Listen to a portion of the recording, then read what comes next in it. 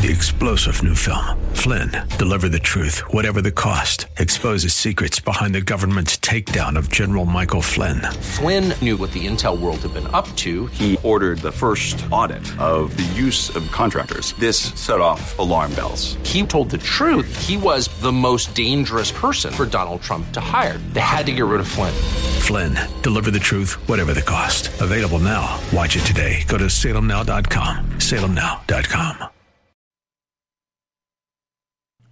Yes, it is, and welcome back. As we do every Monday in our second hour, we check in with Brandon J. Weichert, author of Winning Space, How America Remains a Superpower. He is also the publisher of the Weichert Report, theweichertreport.com, Weichert, and it's all free to you. Brandon, happy Monday. I hope you're doing well.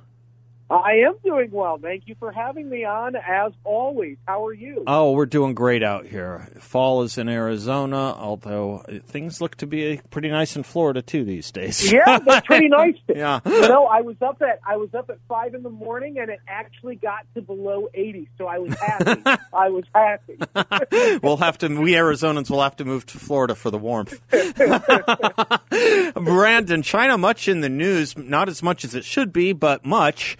And I was hoping to unwind some of it with you, and your most recent column in the Asia Times gets to a lot of this. But let me start with something that I just needs breaking down for my simple mind from your complex one. The headline was that China is testing a nuclear missile, a nuclear-capable hypersonic missile. Jen Psaki, White House presidential spokesperson, said today that the United States welcomes stiff competition. Really? Is this the first time in history we welcomed an enemy or an opponent testing a weapon?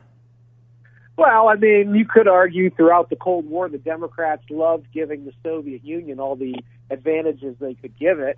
But that's, of course, an opinion. Certainly, I've never heard... I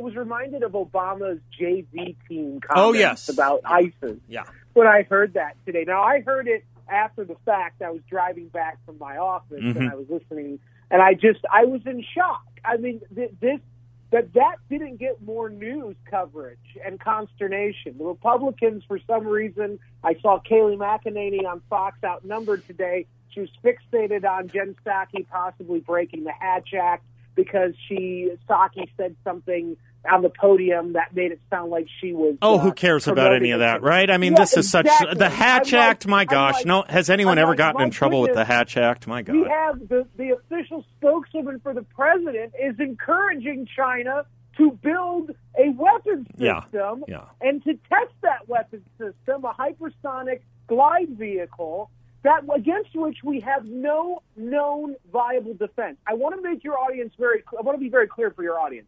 This is not a nuclear missile. This is not just another run-of-the-mill weapon. This is quite literally a game-changing weapon, and we do not have a working prototype.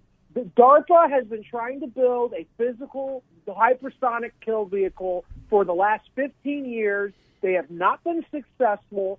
It is only 2 countries that have been successful in deploying any kind of weapon like this. The Russians with an underwater hypersonic vehicle, and now China with what I believe to be the most sophisticated hypersonic vehicle in the world. Now, the Chinese are running around saying, oh, no, this wasn't a hypersonic vehicle we tested. It was an unmanned spacecraft. Well, yes, as if you read my book, Winning Space, and I know you have, but your audience, if they haven't yet, you will see I give a full argument for how space is a dual-use technology. What can be used in peacetime for exploration and science can be used easily in wartime with the flip of a switch for a weapon of war. Our nation's defensive systems do not have the ability to either effectively track in real time or to defend against these weapon systems. And China now has proven that they can test this system. Furthermore, the Financial Times, which broke the story over the weekend, the sources from the U.S. intelligence community that went on the record with them said, quote, we are stunned by this development because they don't understand how China got there. Well, I know because I and my colleagues at the Asia Times have been writing about how China has the most sophisticated hypersonic testing facility in the world in Beijing, and they've been quite open about it. And everybody in Washington and in the United States just kind of said, yeah, but the Chinese, they're copying us. No, they're not. China has copied us, and now they're at the point where they're starting to out-innovate us. And this is a problem, and this is at the moment when we have a president and an elite in this country who are completely unmatched to the challenge at hand, which is what you and I spoke about last week, but it still stands true today. There's a lot here. Do me this favor for the audience, if you don't mind, Brendan. Yeah. I know what hyper means, I know what sonic means, I know what glide means, and I know what missile means. But tell the audience what a hypersonic glide missile is and why it's different from other things. Well, so basically, as the name suggests, hypersonic, it flies, it's super fast, okay, faster than the speed of sound. It is super fast. And because it's so fast and the way that it maneuvers in the atmosphere and in space, it's very difficult for our missile defense radars to track. So the conventional nuclear missile, a conventional intercontinental missile, they travel usually on an east to west or west to east axis. So our radars are physically built, majority of them facing east to west. Okay. So we can track, because that's usually where the Soviet and then Russian missiles would come in from if they're attacking the U.S. Okay. However, the hypersonic vehicle travels super fast. It can deliver a payload from China to the heartland of the United States in about the same amount of time it takes you to get a pizza delivery from Domino's. And they can launch it in any direction. So it can go, and this is what China did, they tested it on a polar orbit, meaning it went from south around to the north. And our active radar sensing equipment, we do not have it geared toward monitoring that approach, which means not only can they overcome with speed and get within our homeland before our defenses are activated and attack us, but they can do it on a vector that our sensors do not normally track. And the fact that we're finding out about this 3 months after the test occurred should be very telling to everybody. Our intelligence community has been chasing Russian ghosts at Mar-a-Lago for the last 5 years, and they completely missed this development. It's an incredible thing. It would have been perhaps clever for someone to ask, but there would be a bigger point to it. Someone to ask, because the U.S. government evidently was caught by surprise on this, whether Li Zuocheng gave General Milley a heads up. But evidently it only flows in the other direction, I suppose. Yes, of course. Like everything from us to China. Trade has always flowed in one direction, environmental damage, et cetera. It's always coming, going from us to China, and now it's now evolving, unfortunately, into the military realm. For many years, I and people like the eminent David Goldman, who's my editor at the Asia Times, he's a man I look up to in many ways. We've been beating the drum in D.C. and elsewhere that you cannot look at China as just imitators. This is a 5,000-year-old country. They have a majority of the time, they have been a great power. It is only for the last couple hundred years that China had some problems where they were being bested by the West. But now the pendulum is shifting back to China. And whatever's going on with China's economy right now, to say that they're not innovative, to say that they're not a real near-peer competitor with the United States is just the height of ignorance, and it's going to get us all killed. Because at this point, China's laughing at us as we're trying to build these alliances with Australia. All of that's great. Unfortunately, though, the technological realm, which has always been the realm that America's dominated, it's now being dominated, or at least competed in, with China, and China has our number. Yeah. You have an important column, and I'm going to dig into it with you in just a few moments at the Asia Times that does go into this. But before I get there, you mentioned a phrase that in your first answer to me, you mentioned a phrase that you hear a lot about, I hear zero about anymore, and that's missile defense and vulnerabilities. What happened to that notion? I mean, that's just off, so to speak, the radar. Well, and I mean, there's. Well, let me do this. Let me hit the break, and then come back to you for that on the other side, and then we'll dig into your column. Is that cool with you? That's cool with me. I'm Seth Leibson. He's Brandon J. Weichert, happy to take your calls on this. If you're calling on something else, we'll get to you in a little bit. No problem, or feel free to call back. But 602-508-0960. And if you want to get any of Brandon's works or writings, you can get it all at theweichertreport.com, WEICHERT, The Weichert Report. I'm Seth, he's Brandon, and we'll be right back.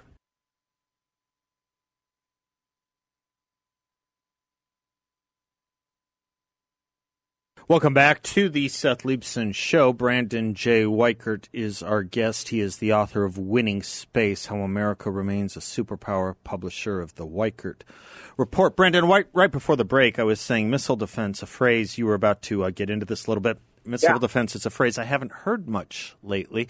When people don't hear much, they usually think things are taken care of. When you poll Americans about whether we have a missile defense system, the majorities, or at least the advanced pluralities, say yes. Boy, what a surprise they'd be in for, huh? Oh, we are about 30 years behind on missile defense. Remember, this was something that goes back to the Nike missile project in the 1958. Jimmy Carter initially started cutting it to do his anti-satellite weapons, ASAT weapons treaty with the Soviets, which of course the Soviets never respected. And then Reagan became a big proponent of doing missile defense, space-based missile defense. This was famously or infamously, depending on who you ask, labeled Star Wars, Strategic Defense Initiative. And then because Reagan said it, he was Trump before Trump. Because he said it, the Hollywood man was bad. And so Washington moved against him. The program continued in sort of a bureaucratic malaise after both he and then George H.W. Bush were out of office. And now we are 30 years at least behind where we should be with space-based missile defense. It is my contention that, yes, had we taken seriously Reagan's proposal, we probably would have a viable defensive system to help at least deter China, Russia, and others from deploying these hypersonic vehicles and similar weapons.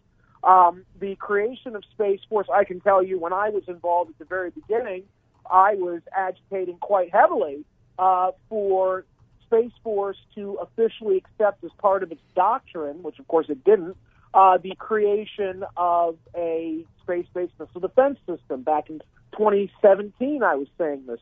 But of course, the bureaucracy will not do that. So, and this was actually our late friend Angelo Codevilla. Yeah. This was one of the reasons why he was so kind to advise me on the writing of my book, and then gave me a wonderful blurb because he was honed in on my research on how Space Force was basically dragging its feet on embracing the concept of space-based missile defense because it was too politically controversial. Well, here we are in the year 2021 after China potentially, I think, loosed a bioweapon on us in the form of COVID-19 last year. Now here we are being told by our intelligence chiefs that they are stunned that China has successfully tested what is believed to be a hypersonic vehicle, which we have no defenses against. And we are nowhere near being able to build out our own hypersonic kill vehicles.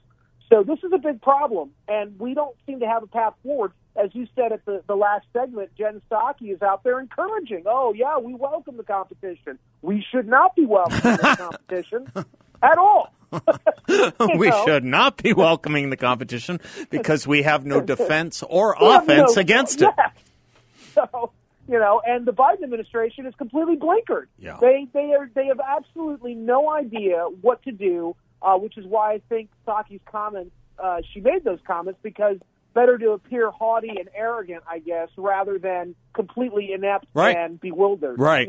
Right. But the Chinese see through it. The Chinese are no longer cowed by us. And this is another thing. Deterrence only works on an opponent who can be deterred or who thinks that they might be deterred. Right. This opponent in China is building out such a coterie of technology, an arsenal with an economy that's so expansive that they don't feel they can be deterred by us anymore. They don't care. We're just like old news to them, and that's not good.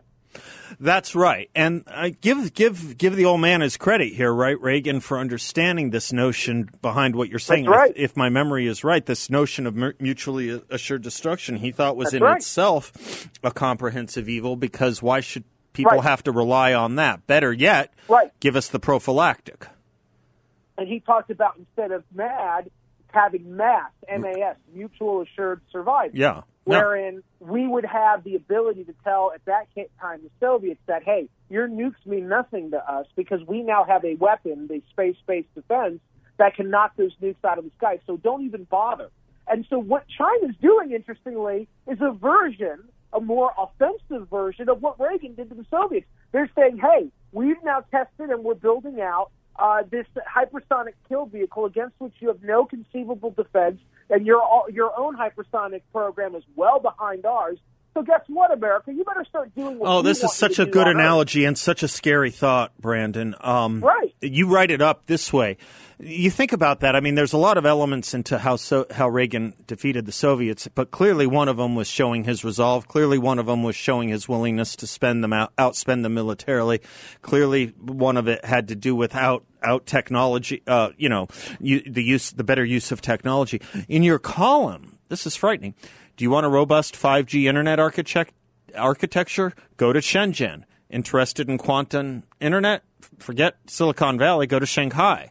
You think the DARPA is leading the world in exotic weapons technology? Well, you'll have to turn to Beijing rather than Washington. Right. Beijing has cracked the code to American greatness, you put it. Yes. They figured out that the throw as much money at a technology as possible and just see what happens. Maybe it doesn't go anywhere, but maybe for every 5 failures, there's one success. And with that one success, you spin off from there and create 3 other new things, some of them civilian, some of them weapons. Yep. And you keep creating this ecosystem of the new industrial revolution in China. And first of all, you force investors and scientists to go over to China rather than America in the peacetime. And then in the wartime, suddenly your military has all of the technological edge, and you have all of the strategy and doctrine on how to employ that weaponry against the Americans, who are befuddled and blinkered and still a generation behind you. Remember, and this is what David Goldman always says, in the late 70s, early 80s, when the United States had the computer chip, when we created the semiconductors that were used for surgical missile strikes, when we started relying on satellites, when we had the cruise missile with its inertial, its INS system, all of that came from the computer chip, the innovations in the 70s that we made in the computer chip technology. We leapfrogged the Soviets, and the reason the Soviets wigged out when Reagan took office was not just because they thought he was a mad bomber, but because they knew the Americans had truly leapfrogged them in critical military technologies. Right. And I'm worried that right now China has done something similar in a handful of high-end technologies that have real-world military implications against which, again, sadly, we do not have the defense because we are still a generation now behind China. And Biden certainly isn't a Reagan. He's not up to this kind of challenge. Or a JFK. He's not a JFK either. You said something. I'll pick up on it when we come back on the other side of the break. I also have a couple interesting listener emails for you. I'll run by you as well, Brandon. But the idea that China has done to us what we did to the Soviet Union, or is doing to us what we did to the Soviet Union, has so many implications. It's such a good framework. Yeah. I'll just say this before the end of the break. You can agree, countermand, or explain further when we come back. But you know, one of the other, I said there were many elements to the cracking of the Soviet Union. One of the others was people stopping in the Soviet Union believing in their system. You know, as more and more information came to them, many of the Soviets woke up to the great lie. Well, it's not a lie here, but what do you say about what China's doing to us as we did militarily and foreign policy to the Soviet Union and technologically? At the same time, so many Americans have stopped believing in America. We'll pick up on all that when we come right back.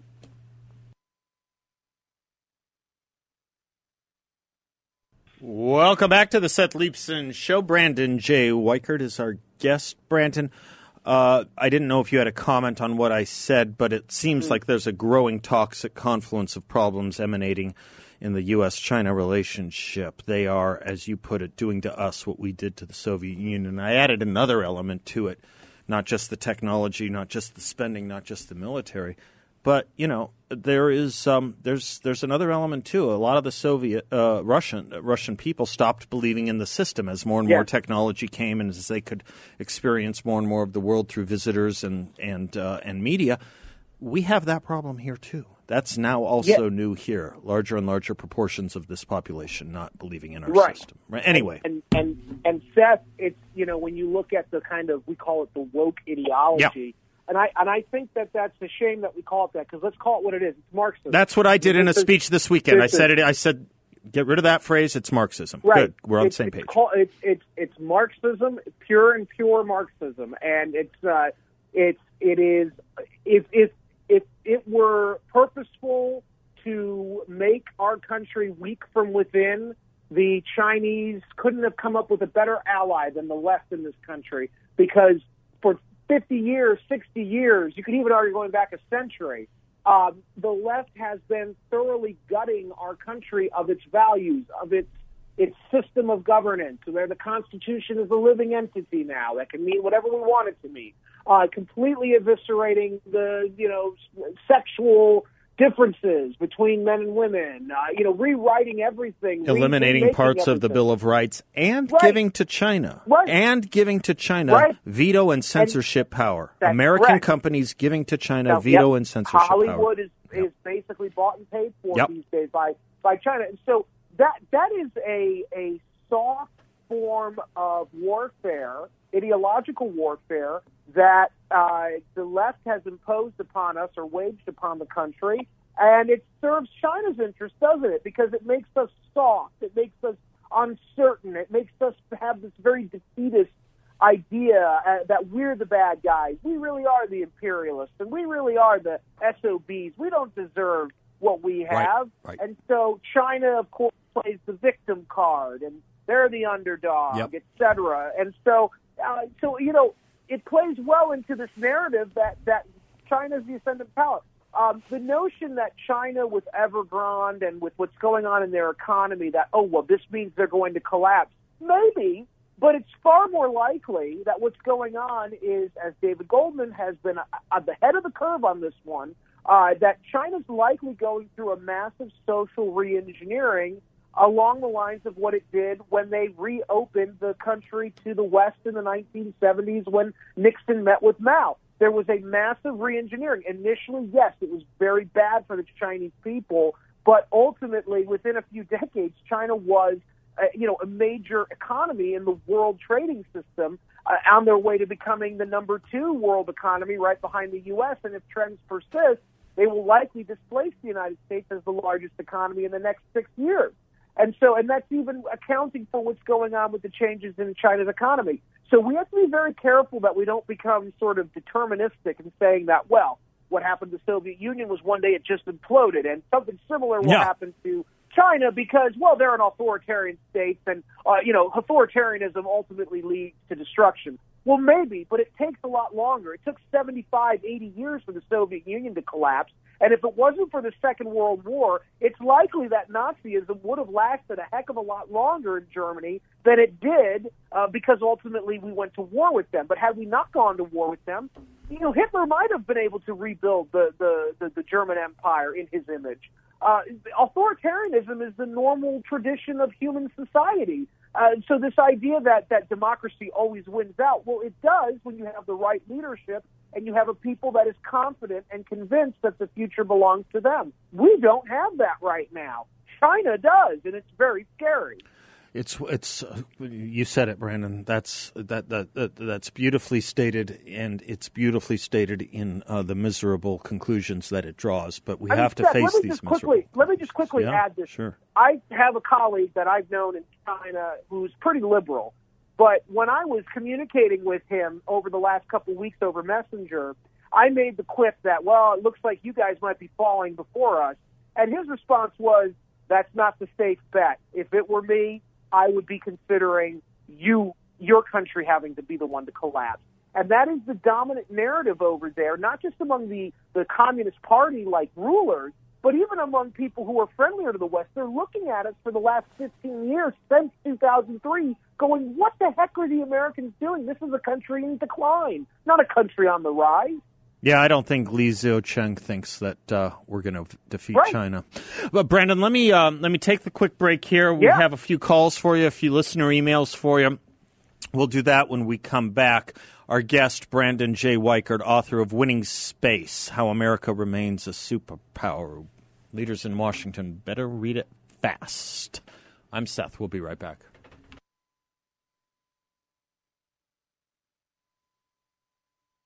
Welcome back to the Seth Leibsohn Show. We could use the president of those years again. What was that, like 1985, 83, somewhere in there? Welcome back. Brandon J. Weichert is our guest. Brandon, let me do this. I have two emails for you, a ton of calls, so I'm going to wrap two emails into one and have you go at it. Lucky writes, what about this theory? China uses this missile or a similar one to knock out our satellites, and wham, China has won the bottom line. We're disconnected in the dark chaos. Next email, and take it however you want. Does Brandon think we are close to being deterred by China rather than the other way around? Oh, well, yeah, let me start out with the second question. Yes, China is in our OODA loop. And I think that they have, like I said in my article, that they figured out they cracked the code for being great in the highly technological era that used to only be America had that code. Yeah. But now China has it. And in terms of the attack on the satellites, sure, they could use a hypersonic kill vehicle on satellites, but China's been building out a laser system in their country that has the capability to temporarily dazzle or blind those satellites. And the reason they might want to do something like that as opposed to a direct kill vehicle is because it doesn't create the kind of space debris that could be a hazard to Chinese systems in orbit. And remember that movie Gravity with Sandra Bullock in 2013? What happens in that movie is that the Russians test an anti-satellite weapon, and it creates this giant ricochet effect that basically knocks out all of the satellites and space stations in orbit, and Sandra Bullock is an astronaut who has to basically figure out how to survive that kind of shooting gallery and make it back to Earth. So that's called the Kessler syndrome. And so China has been really investing heavily for the last 6-7 years in these lasers that can track American satellites passing by and then blind them. That way the satellites are rendered inoperable, and they have a free hand to do whatever they want in, say, the South China Sea or against Taiwan or with the Russians near Japan. And that's something that I think that they're really looking at doing. They certainly could, though, with even current technologies before the hypersonic vehicle, they could easily have taken out our satellites with conventional anti-satellite technologies. But the laser system is one that, for satellite attacks, I'm much more worried about because it's harder to trace, and it takes us longer to figure out what happened. And in the meantime, we're deaf, dumb, and blind. There's not a lot of coverage over an area in the Pacific, and that gives China a lot of chances to run roughshod over, like, Taiwan or the South China Sea. Beautifully stated, as usual. Mike in Maricopa, you are on with Brandon Weichert. Yes, that's Brandon. I'll be real quick. I know we're limited. Out here at the city of Maricopa, just north of there, we had a type of a radar. It's not like a phaser radar as to where it's like an 8-story building, but it was laid out flat on the ground like fences. And because many, 50, 60 years ago, we knew that the Soviet Union would launch missiles across the northern polar cap. And this radar system had been shut down by the Obama administration. Any comment? Yeah. Basically, going back to the end of the Cold War, the Clinton administration and then really the Bush administration, George W., started to reinvigorate a little bit after 9/11. But really, you're right. Going back to even the Clinton administration, we were dismantling our defensive capabilities because, remember, history had ended. That's what we were told. And, of course, what happened was there was a strategic holiday in which the United States kind of checked out of world affairs, and then 9/11 happened, and we had to come back in. But basically, ever since the 90s, at least on stuff like the radar systems and things related to nuclear warfare and great state competition, we've lagged behind because even 9/11, we were focused more on terrorism and these rogue states like Iran or North Korea or previously Iraq. We weren't focused on big countries like Russia or China, near-peer competitors. And so we never fully reconstituted the capabilities that we had built to fight the Soviet Union in the Cold War and to protect against them. We dismantled them. We never rebuilt those forces. And today, we now are left with even less. And it's doubtful, given the constraints, the budget constraints that exist today with America's economy, it's doubtful we're going to be able to reconstitute these systems in a very significant way. And by the way, there's a lot of people in the Pentagon who don't want to rebuild those systems because it would take money away from their pet projects.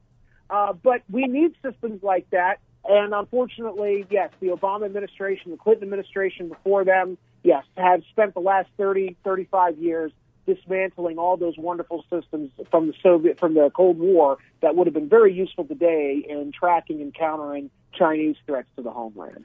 Thank you. We are our own worst enemy. If we can do it quickly, Rob, I think we can get Brandon in with you. Go ahead, Rob.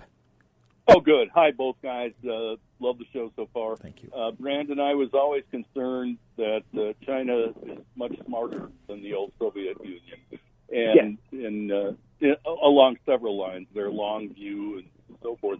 But I'm also concerned that there have been so many stories out there that China's been buying up millions of acres of U.S. land, primarily farming, and also buying off a lot of these meatpacking plants in the U.S. Are you able to validate that, or can you expand on that a little bit and maybe Thanks, Rob. See how? Yeah. Okay. Thank you, sir. Yeah. So basically, China is going after the basic building blocks of life. You see this, they're going after metals, rare earth minerals, they're going after defense technologies, they're going after energy, they're going after water, they're going after agriculture and food, partly because that's an economic incentive, they want to make money, but more importantly, they recognize it as a strategic threat. They can gain dominance in those industries in peacetime and then put a stranglehold on them in wartime. Remember, they are threatening to close down the Panama Canal because the Chinese firm manages the day-to-day operations of the Panama Canal. Now, imagine what they're thinking about doing when they buy Smithfield, which is a bacon, meat packing company, and they're moving operations from Virginia to the meat packing operations over to China, and then we have to import that meat from our own former company. So the Chinese are thinking about war through other means. This is all about capturing the high ground of agriculture or water or minerals or energy and using their strategic dominance in those industries to basically deter or stunt the Americans from ever taking some kind of military action against China. And you're right, they're buying up more and more, and it's a very, very sticky wicket that we find ourselves in. And I don't know if this current administration has the ability to get us out. And it's not good enough, is it, Brandon, for leaders to just say, well, our task is to outmaneuver them with soft power and technologically. And it's not sufficient because they're outmaneuvering us on it. Right, and that was the point of my article, is that, as we're playing footsies with the Australians and the Indians and everything, China's building real assets that they can use to beat us and to scare the world and to show the world that they are the future, not us. And that is the thing. That is the thing that will give them power. Brandon J. Weichert, bless you, sir. Thank you. Thank you. I appreciate it. The degree to which we will vouchsafe ourselves from this thread is the degree to which more elected leaders listen to you. May your voice grow stronger, and we'll look forward to catching up next week. I'm Seth Leibson. We'll be right back.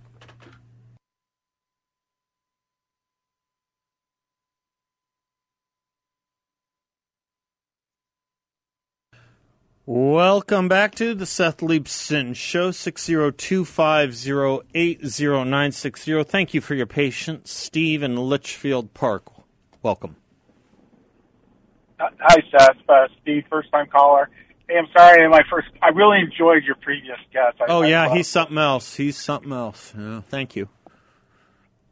So, but I did have a disagreement with you about listening to your position about whether they get the vaccine. I don't think I can trust my physician anymore. He told my wife that he can't do anything other than any kind of alternative medicine if I get COVID because he would lose his license. Don't you find that to be interesting? I've just lost all trust in the whole medical community. Well, I think a couple things. I think there's been a lot of pressure. Certainly, I think more on pharmacies than physicians. But I do know that particularly if the physician is employed by a larger organization, there has been a lot of pressure on them. I would be interested to know if you have options to find other physicians. Well, I do, and frontline doctors and people like that are certainly, avenues I would explore. I just well, keep yeah. back So if I need to clarify it this way, let me do this. Let me try it this way and see if this satisfies the concern or not. But feel free to say whatever you want after I say this. My point is, trust your doctor if you like, and trust your doctor. Trust your doctor if what he says sounds reasonable. And if it doesn't, it's not odd to get a second opinion. But, I don't know. I don't know who else to trust when it comes to medicine other than a doctor.